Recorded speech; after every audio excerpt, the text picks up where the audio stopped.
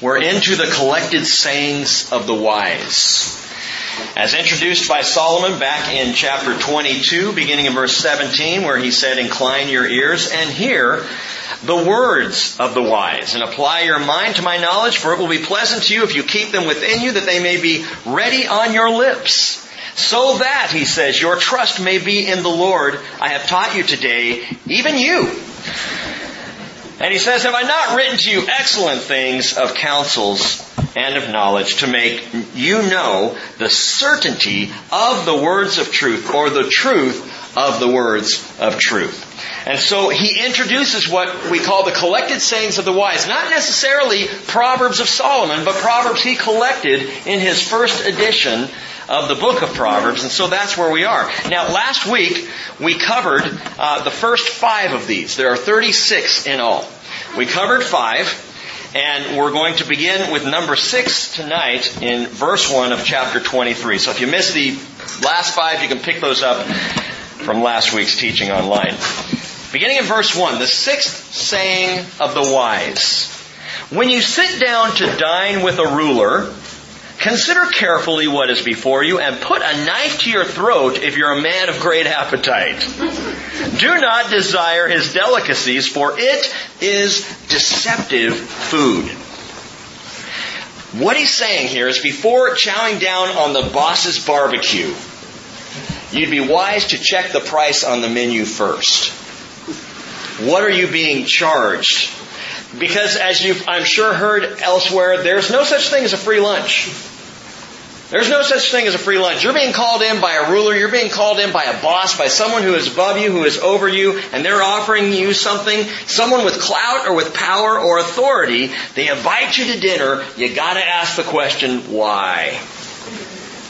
If you look over in the book of Daniel, in fact, flip over there. It's just to the right a little ways. The book of Daniel, chapter 1. We see a ruler, a king, using dining as a tool. Verse 3 of Daniel chapter 1, "Then the king," that is Nebuchadnezzar, "ordered Ashpenaz, the chief of his officials, to bring in some of the sons of Israel, including some of the royal family and of the nobles, youths in whom there was no defect, who were good-looking, showing intelligence in every branch of wisdom, endowed with understanding and discerning knowledge, and who had ability for serving in the king's court. And he ordered him to teach them the literature and language of the Chaldeans. The king appointed for them a daily ration from the king's choice food and from the wine which he drank, and appointed that they should be educated 3 years, at the end of which they were to enter into the king's personal service." These were Jews, brought in from captivity, families murdered, people dragged out of their homeland, brought into captivity in Babylon, and Nebuchadnezzar wisely says, grab some of the sharp young minds. Bring them in and let's put them in a crash training course. Among them were the sons of Judah, verse 6, Daniel, Hananiah, Mishael, and Azariah. You know them better as Shadrach, Meshach, and Abednego. And these 4 were among these young people brought in by Nebuchadnezzar. And the underlying issue at Nebuchadnezzar's table was not a free meal, it was indoctrination. He had a plan. Take the best lads of the conquered nations and first change their names. That's where Shadrach, Meshach, and Abednego come from. Those are not Jewish names, they're Babylonian names. They're Jewish names as we read. Hananiah, Mishael, and Azariah. Those are the Jewish names. So change their names, change their language, teach them Babylonian, change their learning pattern, and change their lifestyle or their diet. Feed them from the king's table, and ultimately, if you do that, you'll change their loyalty. That's what he was after. Pretty sharp guy. Satan does the same thing.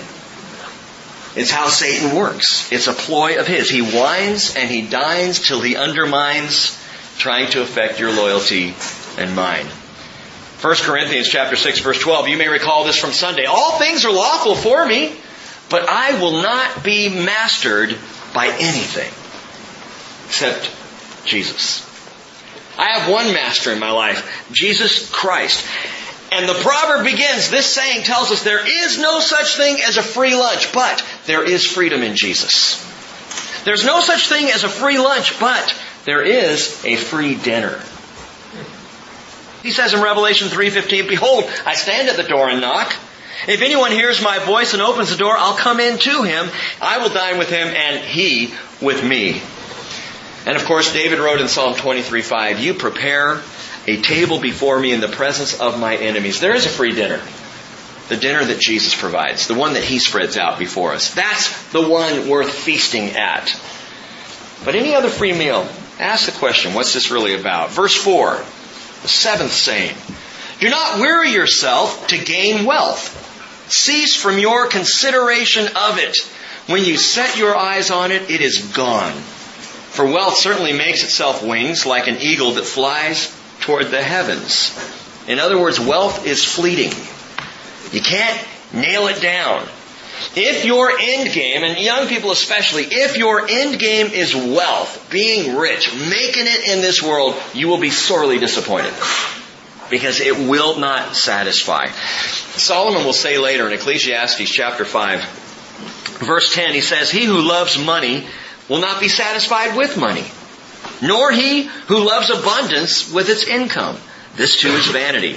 He says, and this is so wise, listen, "When good things increase, those who consume them increase." So what is the advantage to their owners except to look on? "The sleep of the working man is pleasant, whether he eats little or much. But the full stomach of the rich man does not allow him to sleep." The more stuff you own, the more your stuff owns you. And so Solomon says, don't go after it. Don't make that your life's ambition, your life's goal. The more wealth, the more worry, until the wealth flees away like an eagle flying to the heavens. Yet, Isaiah tells us, those who wait for the Lord will gain new strength. They will mount up with wings like eagles. They will run and not get tired. They will walk and not become weary. It's not wealth we pursue, it's Jesus Himself. For where your treasure is, there your heart will be also. That's a wealth that doesn't fly away. The eighth saying, verse 6, "Do not eat the bread of a selfish man, or desire his delicacies. For he, as he thinks within himself, so he is." As he is in his heart, that's how he is. As he thinks, if he's thinking only about himself, then that's what he is, a selfish man. He says to you, "Eat and drink," but his heart is not with you.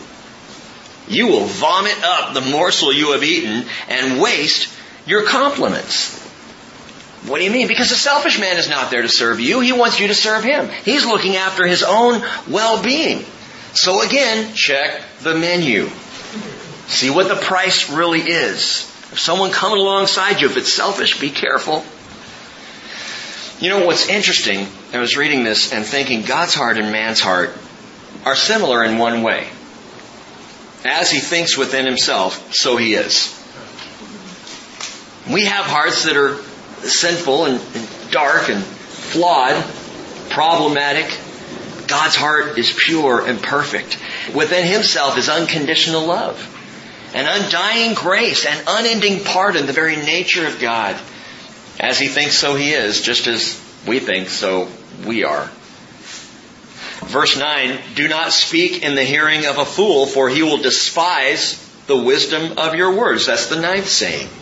We talked about one similar to this before. Jesus said, "Don't give what's holy to dogs. Don't throw your pearls before swine. They'll trample them under feet and turn and tear you to pieces." Another way to put it is this: if you wrestle with a pig, you'll end up in the mud. And the pig will like it. The pig's very much at home in the mud. The point is, if we argue, we lose.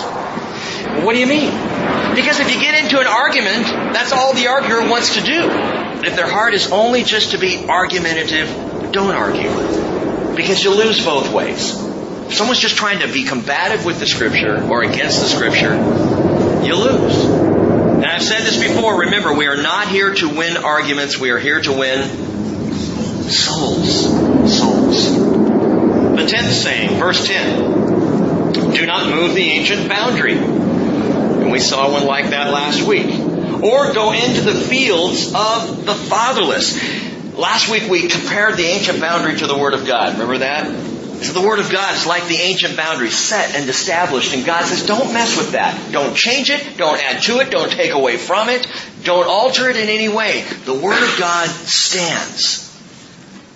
If it's new, it isn't true. And that's a good way to look at it. If it's true, it isn't new. Because truth has been established from the beginning. Truth is truth. But in the context here, don't move the ancient boundary. He adds something. He says, or go into the fields of the fatherless. Verse 11, for their Redeemer is strong. He will plead their case against you. In this context, the wise saying is, don't do anything that will put more oppression on those already oppressed. The orphan, the widow. God has always had a heart for the underdog. He always looks out for the bedraggled of the world, those who are barely getting by, the oppressed, the downtrodden. Psalm 10, verse 17, O Lord, you have heard the desire of the humble. You will strengthen their heart. You will incline your ear to vindicate the orphan and the oppressed, so that the man who is of the earth will no longer cause terror. And He's the one that the Redeemer will plead His case against, and you do not want to be in court against God. He has a heart for the oppressed. The Hebrew word there, by the way, Redeemer, verse 11, is a word some of you may be familiar with, you Bible students. It's Gaal, which is the kinsman redeemer. Like Boaz was for Ruth. The kinsman redeemer, the one who redeems the outcast or the lost, or the one who's oppressed. And if I'm going to oppose the kinsman redeemer, if I'm going to oppose God, bilking the bedraggled out of their rightful inheritance before the Lord, He'll take me to court, and I will lose. Then he goes on. He says in verse 12, apply your heart to discipline and your ears to words of knowledge. Now that's not a proverb or a wise saying. That's just an insert there where Solomon says, do these things. Pay attention to these things. And then we get to the 11th wise saying, verse 13. Do not hold back discipline from the child. Although you strike him with the rod, he will not die. You shall strike him with the rod and rescue his soul from Sheol. And social services would freak out at such language. That we even read that out loud. Because social services' concern is with one thing, the physical well-being of the child. Now, the Lord is not calling for abuse. We talked about this last week too. It's not about cruelty or meanness or harm to a child. It's not about leaving bruises or welts or hurting a child in that way. But the problem is that the world is so focused on the physical condition of the child or the person, so focused on life now, that we lose sight of the spiritual condition, which means life later. And that's where discipline and punishment goes. You shall strike him with the rod and rescue his soul from Sheol. Better a child have a spanking and be directed in the right path, that his soul, that his spirit be saved forever. And we live in the culture that says, no, it's cruelty, it's abuse to give a spanking. No, measured, thoughtful, carefully thought out, loving spanking is absolutely biblical. And it's for the purpose of course correction. And again, we spent a lot of time on this last week, so I won't again tonight. But parents, let me just add this. As you think about disciplining your children, spanking is one aspect of it, but do not forget that all Scripture is inspired by God and profitable for teaching, for reproof, for correction, for training in righteousness. David was a college friend of mine back in the day, and his parents had a unique way of punishing him once spanking's no longer worked, when he got to be 18, 19 years old. No. When he got beyond that spanking age where it really wasn't taking effect, he had to memorize Scripture. Now, he must have gotten in trouble a lot because this college friend of mine knew a lot of Scripture. But that was what they would do. Okay, your punishment is such and such, this is a grounding, and you need to memorize, and they give him passages of Scripture that he had to memorize. I thought, wow. Now, there's a thought. There's an idea. All Scripture is inspired by God and profitable for teaching, reproof, correction, and training in righteousness. Verse 15 going on. This is the 12th saying of the wise, and I'm moving through these quickly, you might note. We have some things to get to. The 12th saying, my son, if your heart is wise, my own heart also will be glad, and my inmost being will rejoice when your lips speak what is right. This may be a 12th saying, or it could possibly be Solomon sneaking in another father-son encouragement here. It could be just him saying, look, I love watching my sons walk in wisdom. And what parent doesn't? What parent hasn't felt joy to watch a child walk in wisdom, the wisdom that we've taught them? And I'm not sure of any parent who hasn't felt the pain of watching their kids walk in the foolishness that they probably taught them as well. What do you do? I'm asked this question often, especially by those whose children are grown and out of the house. What do I do if my children are following in my foolish footsteps? Not bringing me joy because they're following the wisdom of Jesus, but they're following foolishness. They've made foolish decisions. I would tell you to do the same thing God did. What did God do? He gave them over. He gave His children over. 2 ways. Give them over to their choices. Give them over to their sin. Remember, their sin will find them out. And perhaps once their sin finds them out, the fallout from their sin will bring them running home like the prodigal. You've got to give them over to their sin choices and let them work it out. Let them feel it. Don't keep rescuing. The worst thing a parent of a grown person can do when that grown person is making foolish, stupid mistakes in their life is continue to rescue. The longer you rescue, the longer they will stay in their sin. Don't rescue. Give them over to their sin. And give them over to the Lord. You've got to remember, and this is where the peace comes in, God always loves your children more than you do. So if you're worried about them, if you're fearful for their lives, if you're concerned about where they're at or what they're doing or the choices they're making, you give them over to God. You pray constantly for them, knowing God loves them more than you ever have. And you know that He wants them saved far more even than you do. Verse 17, the 13th saying, do not let your heart envy sinners, but live in the fear of the Lord always. Surely there is a future and your hope will not be cut off. 1970 was a bad year. All around. I'm reading a book right now. I'm not sure that I would recommend. It's very interesting. It's called Fire and Rain. Just came out. And it's a biography of several bands back in 1970 and what was going on in the country. It's kind of a cultural look and biographical sketch, and it's an interesting book. It talks about certain albums that came out that year. Some great music arrived on the scene, if you're into popular music, in 1970. Simon and Garfunkel's Bridge Over Troubled Waters was released that year. Crosby, Stills, Nash and Young's album Deja Vu was released that year. James Taylor's breakout album, Sweet Baby James, was released that year, came into the charts at number 90 and ended up number 3 on the charts by the end of the year. So a huge move in music. Things were changing. The Beatles, Let It Be, their final album, came out in 1970. It was also the year the Beatles broke up.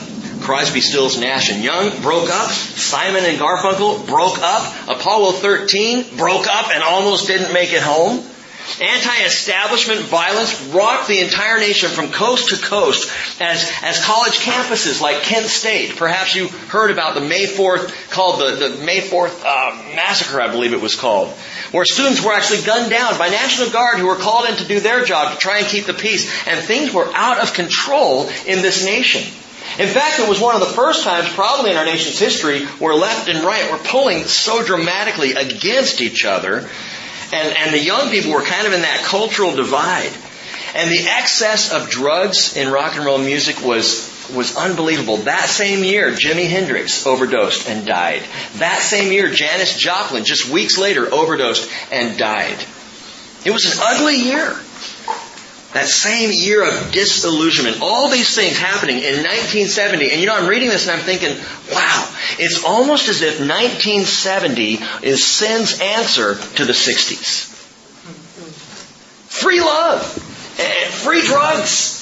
Free whatever. You can live however you want. You don't have to live by the rules of the establishment. And then 1970 hit and it all fell apart.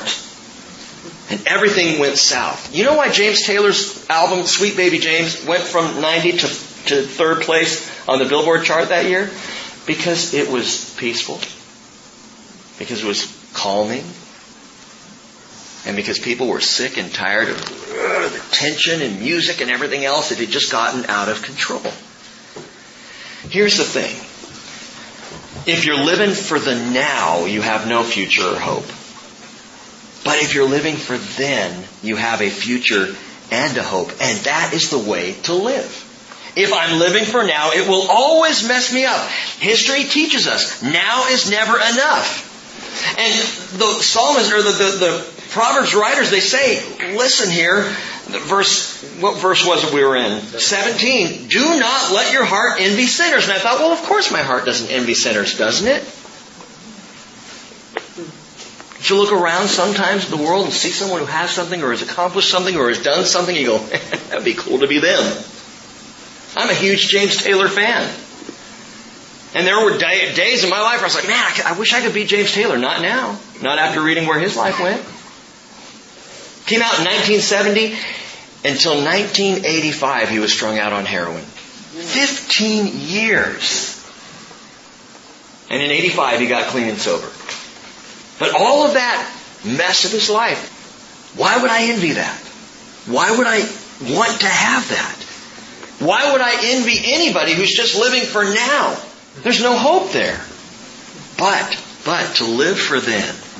Oh, Peter says in 1 Peter 1:3, Blessed be the God and Father of our Lord Jesus Christ, who according to His great mercy has caused us to be born again to a living hope through the resurrection of Jesus Christ from the dead, to obtain an inheritance which is imperishable and undefiled and will not fade away, reserved in heaven for you. A living hope. That's what Jesus promises us. That's why we're here, isn't it? 14th saying, verse 19. Listen, my son, and be wise, and direct your heart in the way. He says, do not be with heavy drinkers of wine, or with gluttonous eaters of meat. For the heavy drinker and the glutton will come to poverty, and drowsiness will clothe one with rags. Now, we talked about this at length on Sunday.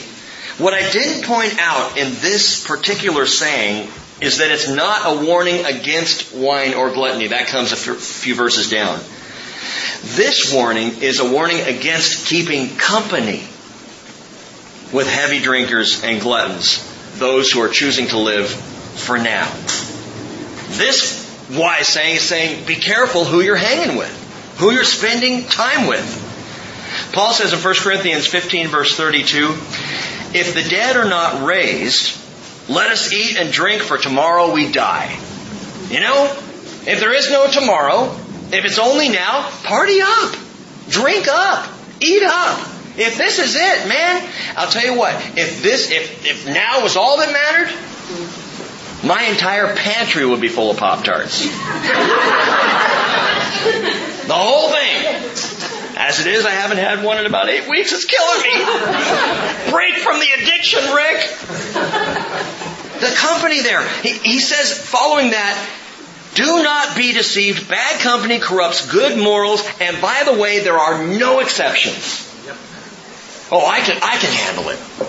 No. Actually, there's one exception. Jesus Christ. He alone could handle it. The rest of us cannot. Bad company corrupts good morals. Become sober-minded as you ought, Paul says, and stop sinning. Well, that's awfully abrupt. We need to hear that sometimes, don't we? Man, I get so tired. I love the grace of God. I love His mercy, but I get so tired of hearing message after message in churches saying it's all just about fluff. Sometimes we need someone to say to us, stop sinning. Stop it. Now pause for a moment. What is it in your life that's the big sin problem? What's the one? What's the one thing that if you nailed it down, that's the one I don't want anybody to know. It's okay, we're not going to flash it on the screen.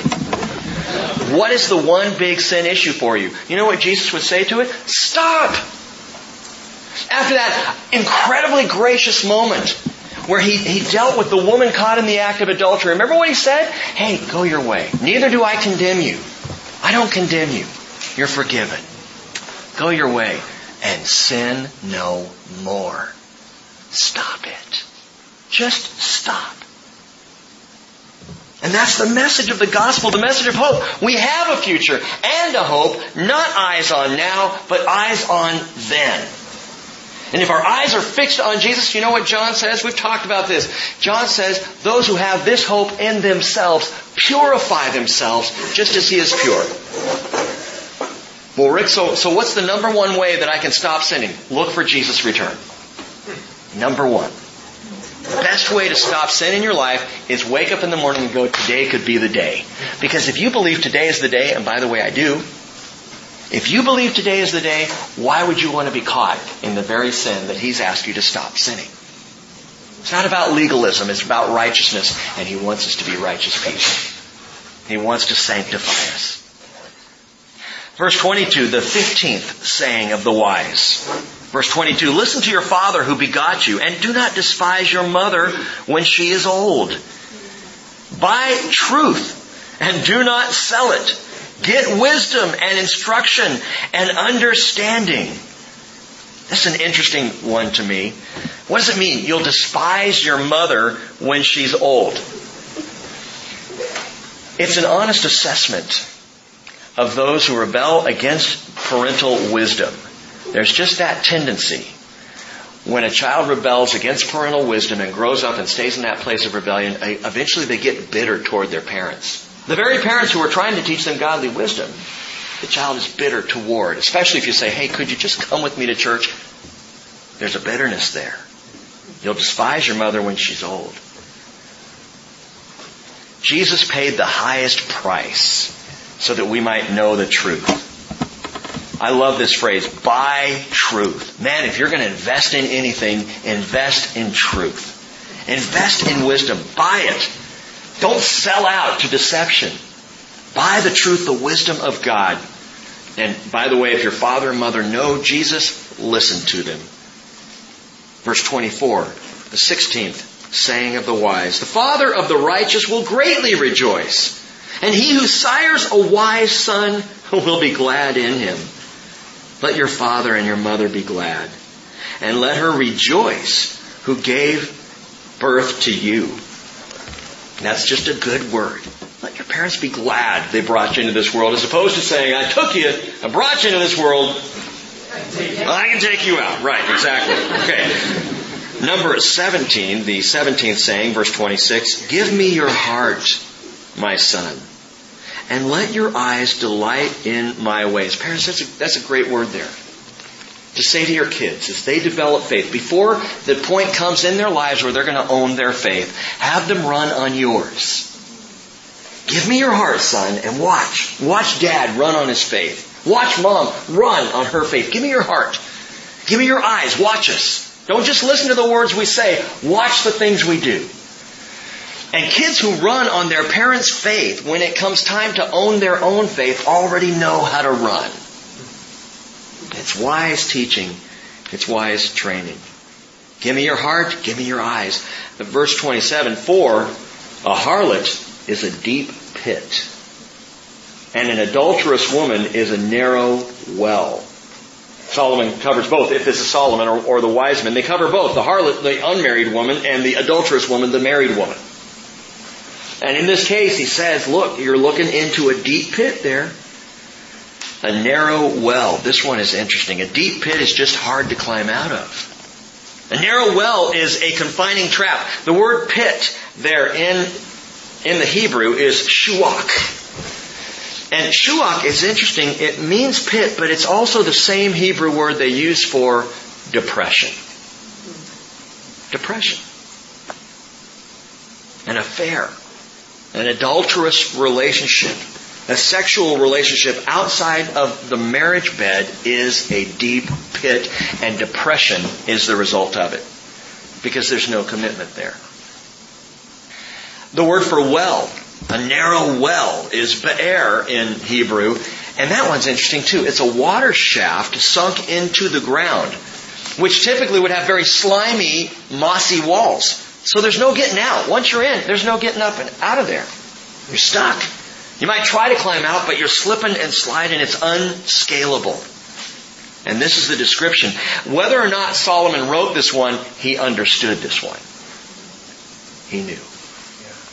He knew from his own experience. He knew from his own family life. What a mess of a family. You know, I wonder about this one. Because it begins, give me your heart, my son, and let your eyes delight in my ways. And I wonder, why was it that David's house, Solomon's dad, David, that his house was such a mess? David, a man after God's own heart. Why? Because there were things that David probably felt he couldn't teach his sons. He couldn't teach them not to be adulterous. He'd done it. And the implication is that he didn't teach them. That his house was a mess. And along comes Solomon, raised in this house, watches all that's going on, and he picks up on it, and he cautions his own sons about it, and then he himself follows the same direction. And maybe you're the parent who's saying, okay, but I'm in that place. I've done those things. How can I tell my children not to do what I've done? You tell them. Don't do what I've done. I've gone down that road. And there was only one way out of that slippery well, and it was by the grace of Jesus who pulled me out. But you do not want to go there. You deal honestly with your kids. Now, not before they're ready to hear it. But if they're dealing with struggles, with sin struggles, don't act like the perfect parent. Be honest with your kids. They need to hear it.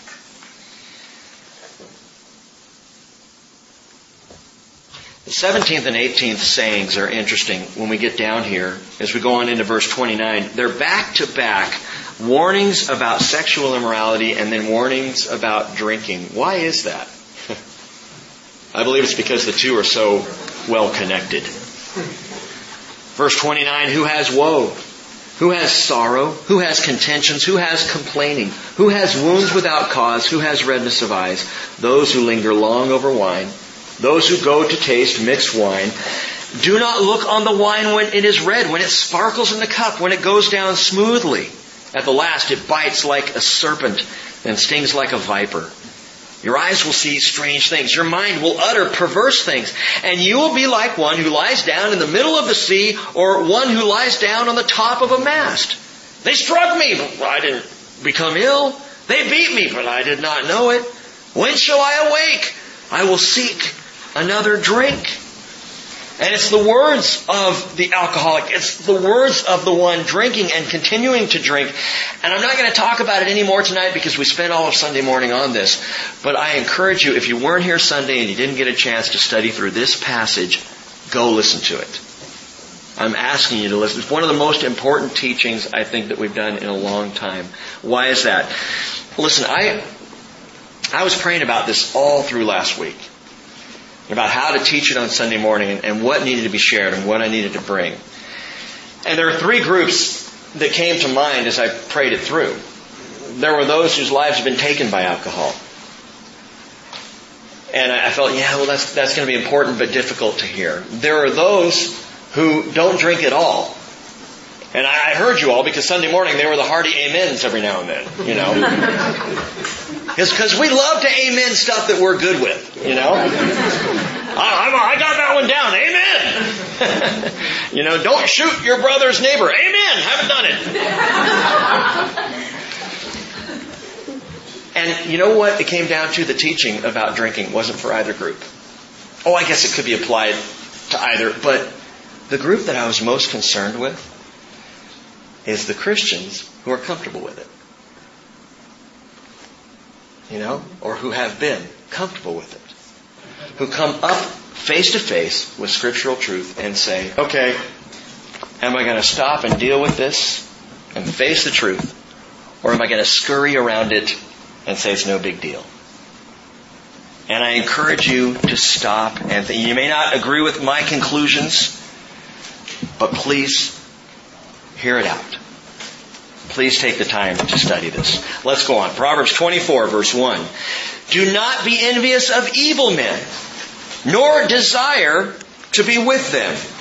For their minds devise violence, and their lips talk of trouble. And we're on to the 19th saying. And again, he's saying, do not envy people who live for now. That's the heart of wickedness. It's filling up now. It's getting everything you can out of life right now. Matthew 24:37. Jesus said, the coming of the Son of Man will be just like the days of Noah. As it begins to rain. That's funny. Jesus said, as in those days, before the flood, they were eating and drinking and marrying and giving in marriage, just having a good old time. What were they doing? Living for now. And along comes this funky little prophet who's building a boat. It's going to rain! What? What's rain? What's rain? What are you talking about? It's not going to rain. And if it does, so we get a little, drizzle. No biggie. And so they continued eating and drinking and marrying and giving in marriage, and the whole picture of just life as, life goes on. Nothing ever changes. It's been this way since the beginning. It will always be this way. And Jesus said they did not understand until the flood came and took them all away. So will the coming of the Son of Man be. Living for now makes life in the now hopeless. Living for then brings hope to the now, for then is on the way. Get it? Okay. Verse 3, the 20th wise saying. By wisdom a house is built. By understanding it is established. And by knowledge the rooms are filled with all precious and pleasant riches. Now, I like this. Knowledge. By knowledge the house is filled with good things. But the house is not built by knowledge. The house is built by wisdom. Knowledge will fill it up later, but you don't build the house with knowledge. What are you talking about? Knowledge, verse 4, is the accumulation of truth. The Hebrew word, therefore, knowledge means the accumulation of truth, gathering truth up. We all accumulate things in our homes. And pictured here is the precious and pleasant riches in a home, things that you might have up on the shelves, the knickknacks, the furniture, the things that go into the house. But knowledge doesn't build a house. Wisdom is the application of the truth. That builds the house. It's the difference between knowledge is hearing and wisdom is doing.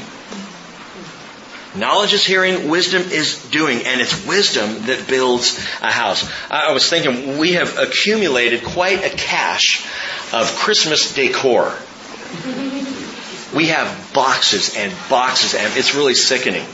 And we're finally to the point now where we're saying, okay, one box a year is going in the trash. We've just got to downsize a bit because it's ridiculous.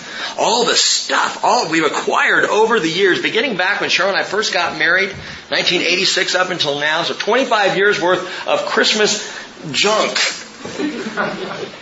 But you can't build a house with them. We have all these things that we have accumulated, built up in our house, but you can't build a house with them.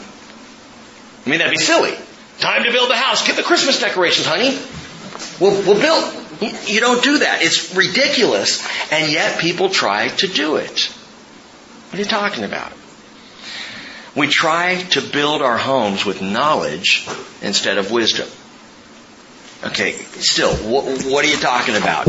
James 1:21, prove yourselves to be doers of the word, not merely hearers who delude themselves. Did you know you can come and sit in Bible study and be completely deluded your entire life? If all you're doing is showing up to increase knowledge, to accumulate knowledge like Christmas decorations, it may look pretty in your house, but it will not give you a foundation. It will not establish you in the Lord if you're just taking in knowledge. Wisdom is taking what you've learned and applying it, using it. Your real Bible training is not in here. It's out there. And if you listen in here and you take everything that says, oh yeah, I love to hear the Word. I love the knowledge. But you box it up and put it in the garage, it does you no good and your house will not be strong. And Jesus gave an excellent example of this after going through the entire Sermon on the Mount. Words of fantastic wisdom. He comes down to the end of it. And in Matthew 7:24 it says, therefore everyone who hears these words of mine and acts on them may be compared to a wise man who built his house on the rock. And the rain fell, and the floods came, and the winds blew and slammed against that house, and yet it did not fall, for it had been founded on the rock. Now listen, he also says, everyone who hears these words of mine and does not act on them. See, both the wise man and the foolish man came to Bible study. Both were there every Wednesday night. The difference between wisdom and foolishness is the application of what you hear. It's letting the Word change you. The whole drinking discussion that we had on Sunday, it's letting the Word change your life. Even if you don't want it to. Even if you're dealing with something that you say, nah, but I like my lifestyle. I can handle my lifestyle. I like where I'm at. Then you're a fool. If you're not allowing the Word to change and alter your direction. A foolish person hears these words and does not act on them. And the foolish man built his house on the sand. You know the story. The rain fell, the floods came, the winds blew and slammed against the house, and it fell, and great was its fall. I love how it ends, though. It says, when Jesus had finished these words, the crowds were amazed at his teaching, for he was teaching them as one having authority and not as their scribes. What does that mean? It means Jesus says, everyone who hears my words, if you're paying attention to what I say, and you're doing them, you're a wise man. The scribes and the Pharisees, all they could do is point to the rabbis and the other teachers and occasionally to Scripture. But they couldn't say, listen to me, listen to my words. Only Jesus came along and said that. And so we build the house with wisdom. Wisdom is the doing of the thing. And then we fill the house with knowledge. Hey, keep accumulating Bible knowledge. It's wonderful. Fantastic. We should be growing in our understanding of Scripture. But if we're not applying our understanding of Scripture, all we have is a bunch of stuff. And it's not going to stand when the storms come. Jesus said in John 13:17 to his disciples, and to you and me by extension, if you know these things, you will be blessed if you do them. Do them. The 21st saying, verse 5 of chapter 24. A wise man is strong, and a man of knowledge increases power. For by wise guidance you will wage war, and in abundance of counselors there is victory. There is victory. Gang, don't ever forget we are at war. We are in a battle, and it's a fierce battle. Spencer was just telling me, I don't know if you heard this in the news, but I'm just going to quote what you shared. Michelle Bachmann's husband, Michelle Bachmann, who's running for president, and I'm not pushing her candidacy or anybody, I'm not ready to do that yet. But her husband is a counselor. And her husband has just been exposed on ABC News for counseling homosexuals that if they pray to Jesus, He can change their life.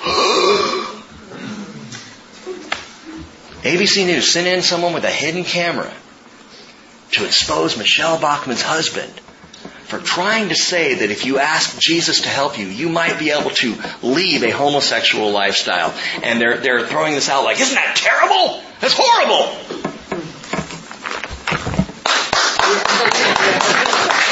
You know? You mean that someone would actually stand up and say, Jesus can change your life? Duh! But that's where we are in this world. We are at war. But we're not at war with the mainstream media. We're not at war with people. We are in a spiritual battle. Ephesians chapter 6, verse 12. Paul writes, our struggle is not against flesh and blood, but against the rulers, the powers, the world forces of this darkness, against the spiritual forces of wickedness in the heavenly places. We are at war. But what the Proverbs tell us, the wise saying tells us is, yes, we're at war, but we have many counselors. You see, the person who fights the war with many counselors, that's wise. That's wise. That's how you win the war. Many counselors? What are you talking about? Listen to verse 13 of Ephesians chapter 6. Therefore take up the full armor of God so you will be able to resist in the evil day, having done everything to stand firm. Stand firm, therefore, having girded your loins with the truth, Having put on the breastplate of righteousness, having shod your feet with the preparation of the gospel of peace. In addition to all, taking up the shield of faith, with which you will be able to extinguish all the flaming arrows of the evil one. And take the helmet of salvation and the sword of the Spirit, which is the Word of God, with all prayer and petition, pray at all times in the Spirit. And with this in view, he says, be on the alert with all perseverance and petition for all the saints. Gang, we have many counselors. We have truth on our side. I mean, hallelujah, we've got the truth. We have righteousness on our side. The gospel of Jesus Christ. We have faith. We have the Holy Spirit. We have God's Word, which, by the way, comes along with 40 different counselors. 40 advisors writing these 66 books to counsel us in this war that we are waging and that we are caught up in. And we have the saints of God around us. Wise counsel. Praying together, fighting the battle together. Verse 7. This is the 22nd wise saying, if you're keeping track. Wisdom is too exalted for a fool. He does not open his mouth in the gate. And the gate was that main entry to the cities back in Solomon's day. In fact, if you've been to Israel, you see kind of what the city gate looked like, and the judge would sit there in the gate, or the ruler of that city, and the wise people would be there, and that's where they would hold court, and that's where they would have community discussions and draw people together there in the gate. The town idiot did not have a place in the gate. That's what he's saying here. Verse 8. One who plans to do evil men will call a schemer. The devising of folly is sin, and the scoffer is an abomination to men. Wow. Wow. The devising of folly is sin. It's not the acting on it, it's the thinking about it. It's the fact that I'm planning ahead. You've already sinned. If you're planning to do it, you've done it, as far as Scripture is concerned. Why? Because sin is a heart-level issue. Sin issues from the motives of the heart. Remember the pre-flood state of things. Before the floodwaters came, Genesis 6:5 tells us the Lord saw that the wickedness of man was great on the earth, and that every intent of the thoughts of his heart was only evil continually. Not just the actions of his body, but the thoughts of the heart. That alone was enough. That alone was bad enough. Isaiah 55 verse 7 says, let the wicked forsake his way, and the unrighteous man forsake his thoughts. The Bible's very clear on this. It's not just forsake the behavior. It's not just change the behavior. It's change the heart.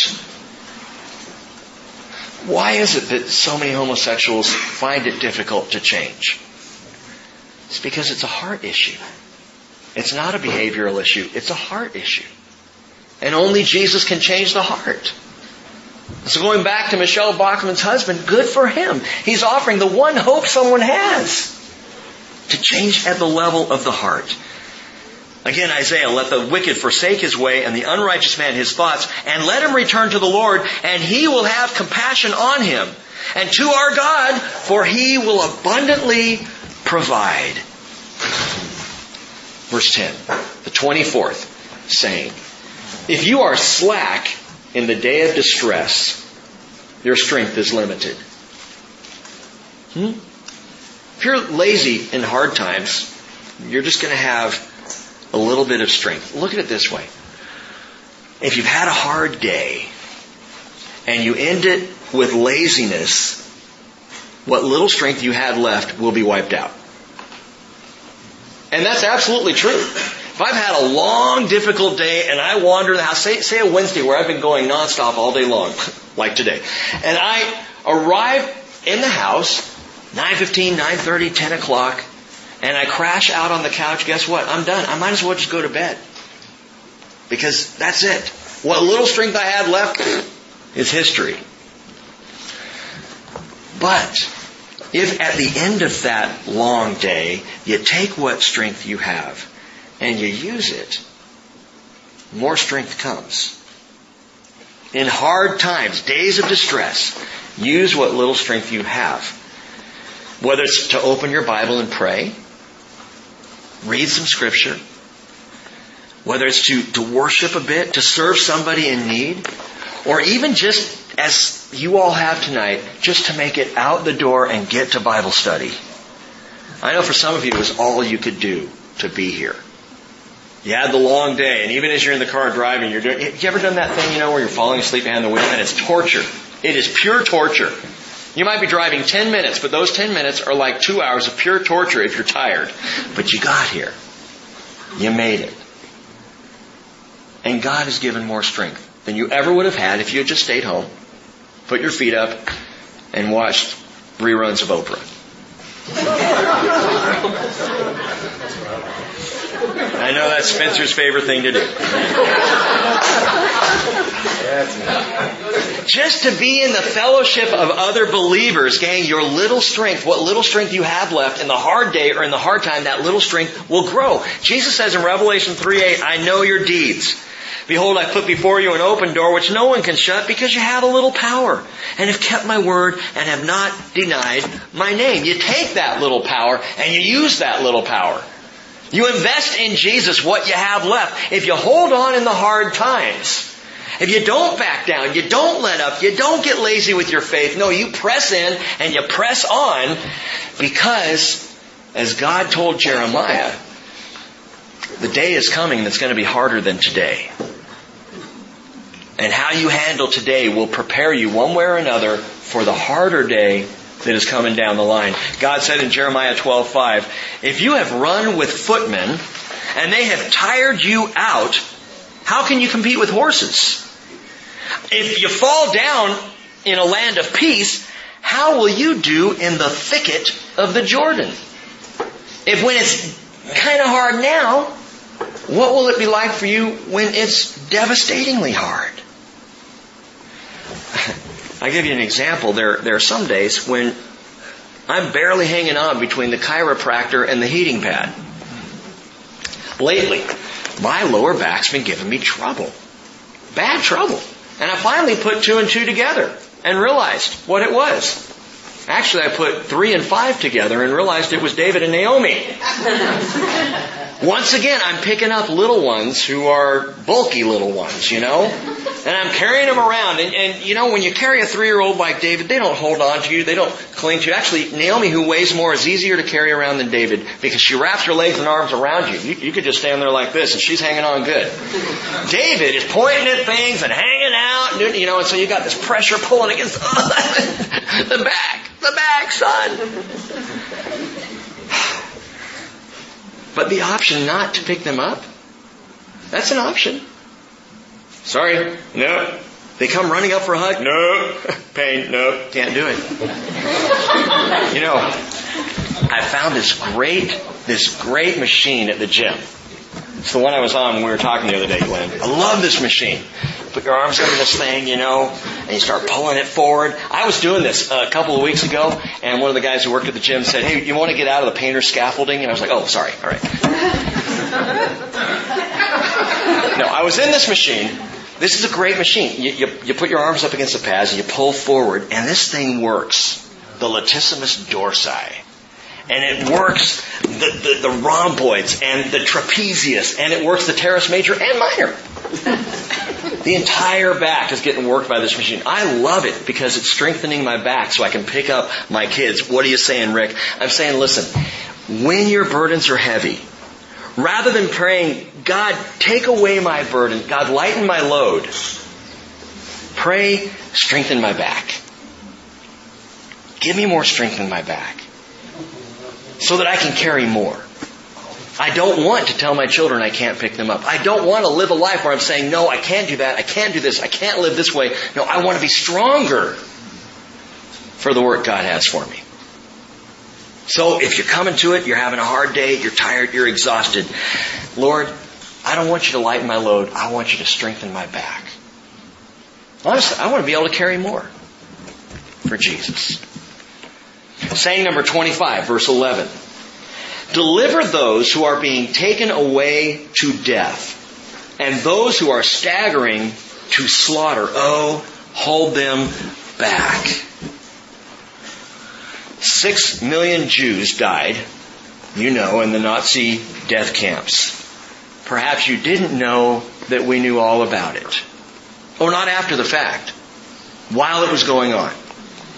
In Yad Vashem, in Israel, the Holocaust Museum, you can see letters written from prominent Jews around the world to Franklin Delano Roosevelt and the U.S. government, pleading with them to send bombers to these death camps to bomb out the crematoriums and the ovens and the buildings for mass murder. And the United States government turned a blind eye. No, we can't spare a bomber. Just a couple. Just send a couple. You can read these letters. We can't spare a single one. We turned a blind eye. We did exactly the opposite of the call here, deliver those who are being taken away to death. We did not deliver. Of course, since Roe v. Wade in 1973, not 6 million, but according to some estimates, 53 million babies have been aborted in America. Listen, the Bible calls on us to rescue, to deliver from death. The Bible calls on us to save those who are headed to the slaughter. To do whatever we can, whether it's in your voting, whether it's in the statements you make and the way you stand up. And I'm not talking about the craziness out there. Responding to abortion with violence is stupidity. But I'm talking about taking an honest biblical stand against the slaughter of the innocent. The Bible calls us to this. And, by the way, we will not be able to feign ignorance. Look at verse 12. If you say, see, we did not know this, does he not consider it who weighs the hearts? And does he not know it who keeps your soul? He knows if you knew. He knows if you knew someone was headed for death and did nothing. God knows. And will he not render to man according to his work? Well, wait, that sounds familiar. Gang, there's a deeper issue here for us than physical death, physical slaughter. The drumbeat of wickedness, as loud as it may be, is nothing compared to the drumbeat of time. Every second that ticks by that gets us 1 second closer to the end, to the coming of Jesus. And with every second that ticks by opportunities we have to save somebody from an eternal death. To save somebody who right now is headed to the slaughter. What are we going to do about that? Whoa, we didn't know. We can't feign that. We cannot claim before the Lord, we had no idea that they were going to be eternally lost. No, we know. Somehow we have got to move away from our own fear of offending someone and into the place of crying out to save before it's too late.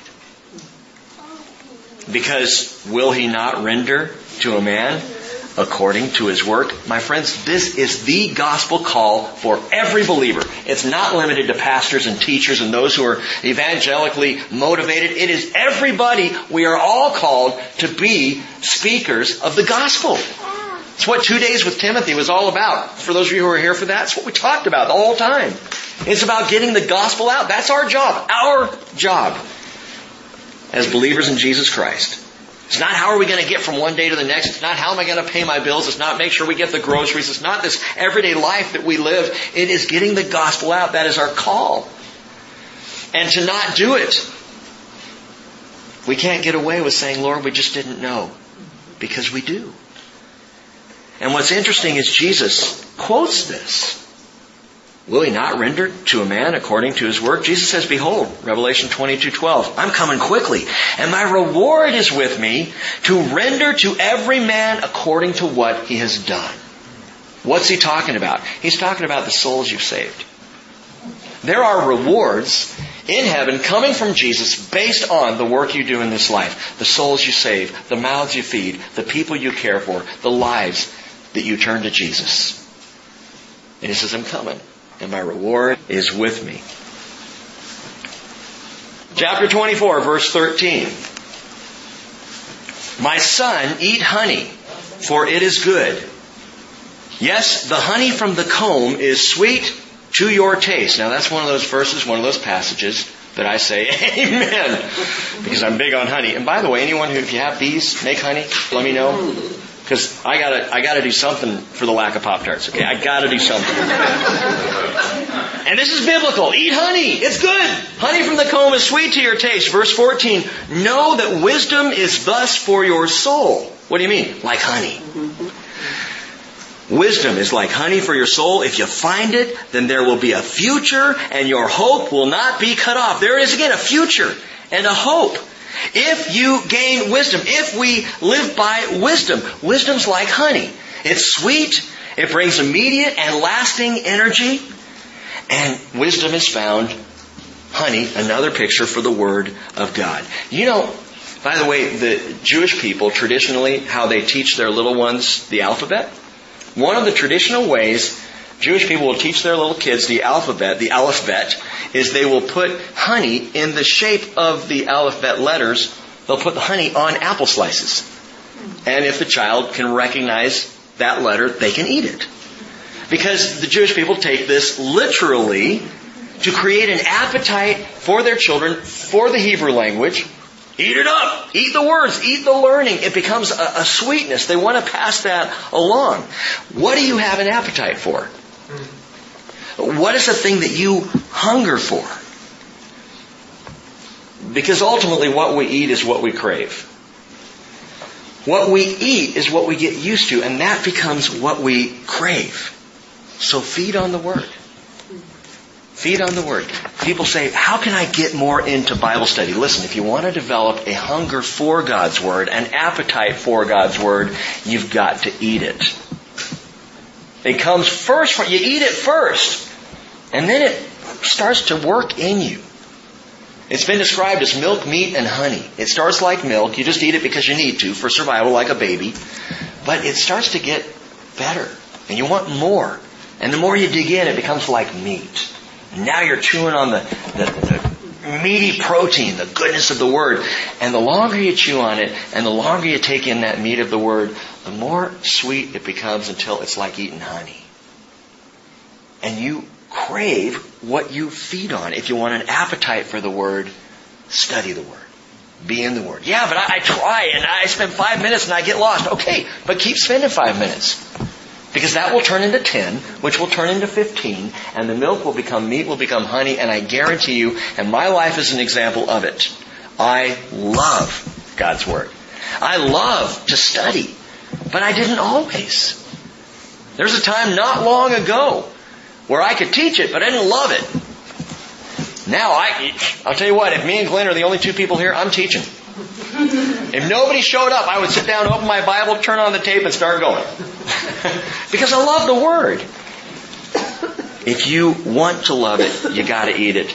Les' favorite verse is the one he claims that is his. It's not. It's all of ours, but he can think what he wants. Jeremiah 15:16. Your words were found, and I did eat them, and they became for me the joy and the delight of my heart. God's Word, like honey. Now, the next three sayings are warnings, each one beginning with do not. Saying number 27, verse 15. Do not lie in wait, O wicked man, against the dwelling of the righteous.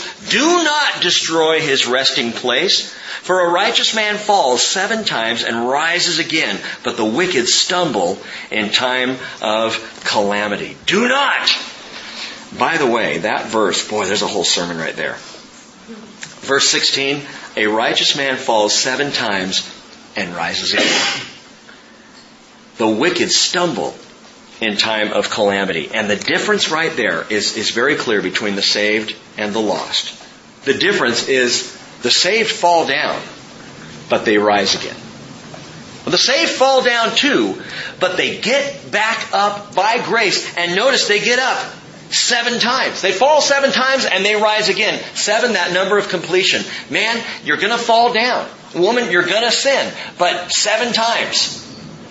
And you become complete in Christ and you will rise. You will rise. The lost will stumble in time of calamity and will not get back up. And there may even be a hint of the tribulation. A hint of what's coming. That the lost just never get back up again. good. Good. You know? Good. The evil are going down. Right on. Give it to them, God. Take them down. Verse 17, do not rejoice when your enemy falls.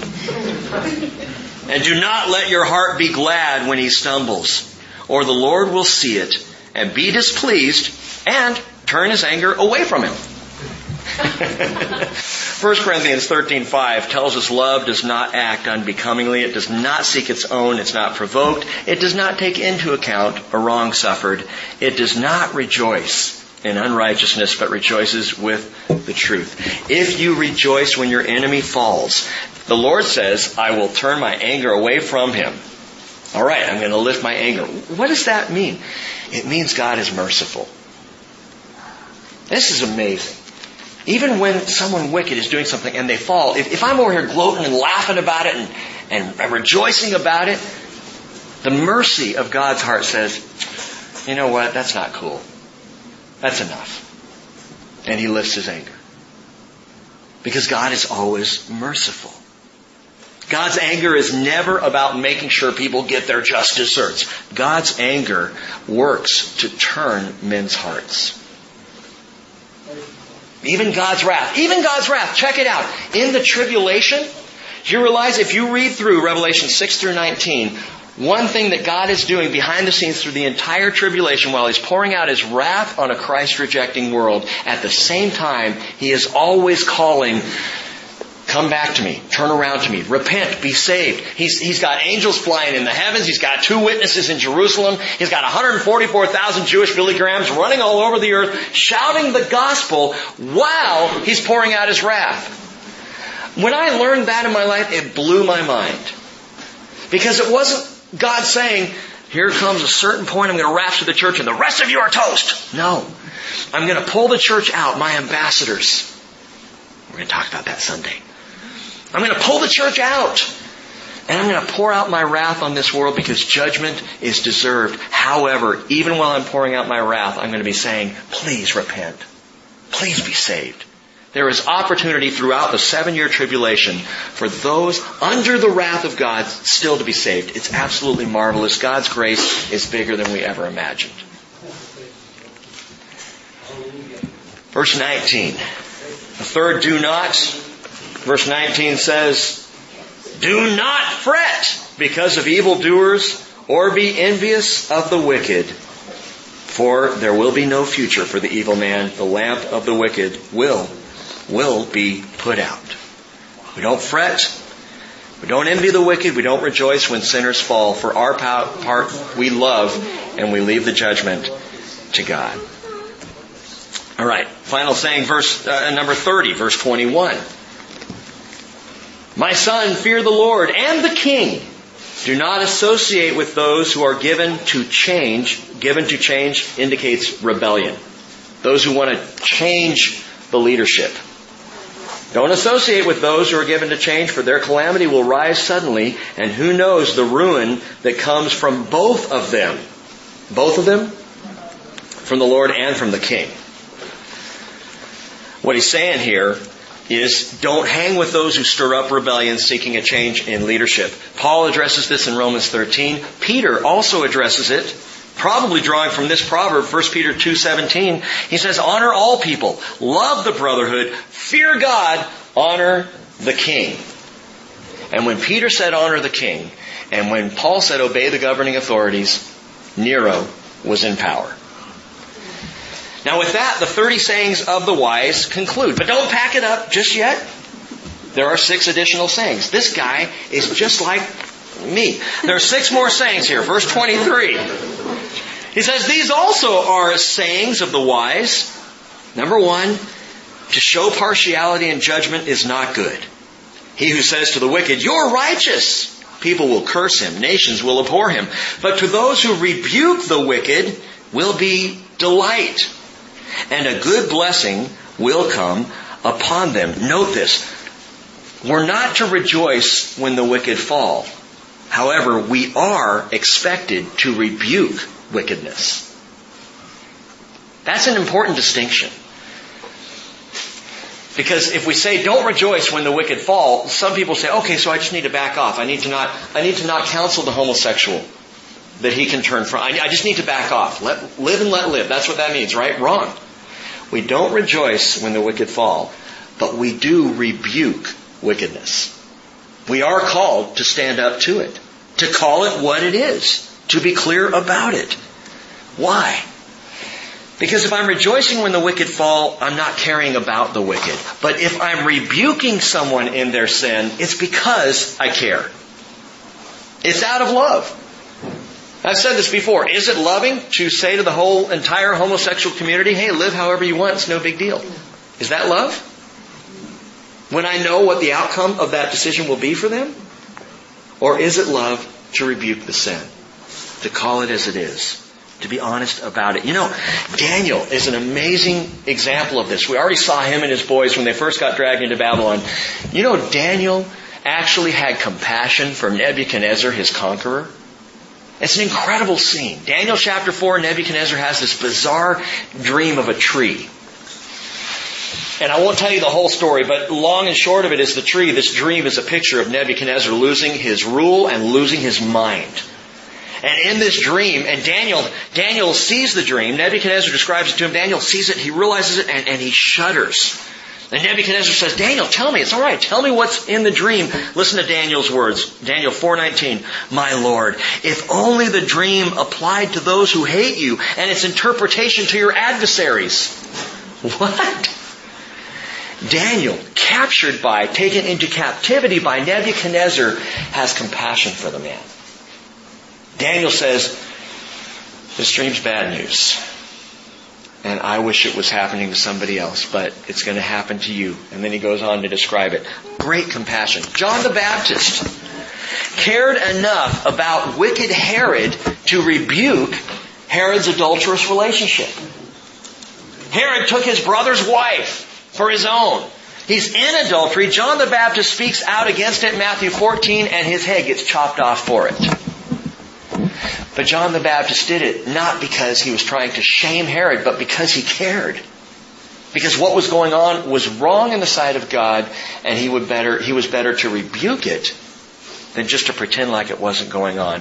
Our challenge is that right there, gang. It's to care enough not to rejoice when an enemy falls, and to care enough to rebuke before an enemy falls. Verse 26. I like this one. He kisses the lips who gives a right answer. That's a good one. He kisses the lips who gives a right or literally an honest answer. That is, simple honesty is as pleasant as a kiss. And I was going to ask you, I guess I will ask, should we bring back the holy kiss? What do you think? Paul said, greet one another with a holy kiss. Should we at the bridge start? Shannon goes, what? I'll tell you what, if you don't want to bring back the holy kiss, then we better at least be honest with each other. Alright? Next one. Additional saying number 3, verse 27. Prepare your work outside and make it ready for yourself in the field. Afterwards then, build your house. The idea, plan ahead. Get your ducks in a row. Jesus said in Luke 14, for which of you, when he builds a tower, does not first sit down and calculate the cost to see if he has enough to complete it? Otherwise, when he's laid a foundation and is not able to finish, all who observe it begin to ridicule him, saying, this man began to build and was not able to finish. And here's the thing. A lot of Christians do start out measuring the cost of building. Thinking that, okay, if I've got the right materials, I'm going to lay it all out here. God, I'll be with you in a moment. I'm going to lay out my life, make sure I've got what I need, because if I'm going to do this Christian thing, I want to make sure and do it right, So think it through. Do I have the materials to build? Yeah, okay, yes, I'll become a believer in Jesus now that my life's together. And you know what happens with that mentality? When things start to go wrong, we fall apart. When my life is in shambles, when my ducks run afoul. Disappointment sets in. Because suddenly I realize I can't do it. I can't be the Christian that I wanted to be when I first gave my life to Jesus. I can't do it. And that's the point. You can't. To count the cost of discipleship means that you recognize you are bankrupt. And then you say, so Lord, build my house. You build the house. Jesus said, Matthew 16:18, upon this rock I will build my church. What was the rock? Peter's faith? No, I would suggest to you the rock is the lordship of Jesus Christ. Because what Peter had just said is, you are the Christ, the Son of the living God. And Jesus says, upon that rock, I'm going to build my church. The rock of Christ. The lordship of Jesus. I will build my church. The blueprints I need begin with the foundation of Christ. And the establishment of Jesus. His building materials by His wisdom. Verse 28, we're almost done. Do not be a witness against your neighbor without cause, and do not deceive with your lips. It's wise advice. Verse 29, do not say, thus I shall do to him as he has done to me. I will render to the man according to his work. There is only one who can render to a man according to his work. Because his work was perfect, and that is Jesus. Tell you what, let's all stand up together. Just stand. Keep your Bibles in your hands and let's just read this last one.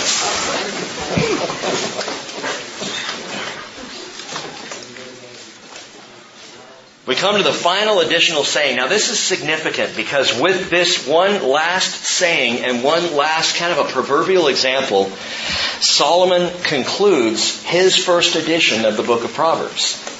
Okay, it ended here. At the end of chapter 24, when Solomon closed the book, put away the pen, rolled up the scroll, this was it. This was the book of Proverbs, first edition, as Solomon wrote it. As we'll find out next week, beginning in chapter 25, and you can even note it there, the Proverbs of Solomon, which the men of Hezekiah, king of Judah, transcribed.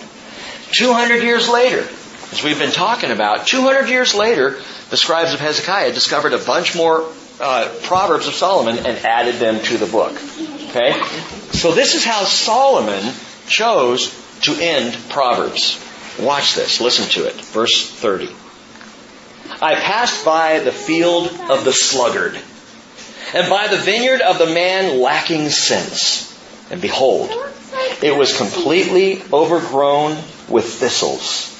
Its surface was covered with nettles. Its stone wall was broken down. When I saw, I reflected upon it. I looked and received instruction. A little sleep, a little slumber, a little folding of the hands to rest, then your poverty will come as a robber, and your want like an armed man. That's the last thing. And with that, Solomon concluded the book of Proverbs. You read that, and the question is why? Why does he end there? Why does he take that example of the sluggard, the lazy man whose field is a shambles, a mess? And why does he end there? The bottom line is this. It's because wisdom doesn't come to you. You have to go get it. Wisdom doesn't just arrive. It doesn't just happen. You don't just somehow one day suddenly become full of wisdom. You have to pursue it. You have to work for it. The lazy man will not gain wisdom. Only she who goes after it, who wants it, they're the ones who become wise. That's why Paul wrote in Ephesians 5:14, awake, sleeper, arise from the dead, and Christ will shine on you.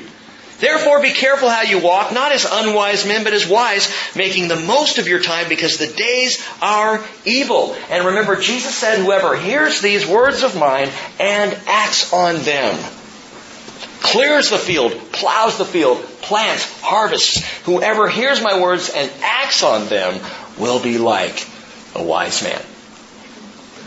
And so concludes the book of Proverbs. Let's pray. Father, thank you for your word. Thank you tonight for giving it to us and leading us through these sayings of the wise. Lord, we covered a lot of ground. We plowed a lot of field tonight. I pray, Lord, that the seeds would take root in our hearts now. That understanding will flourish.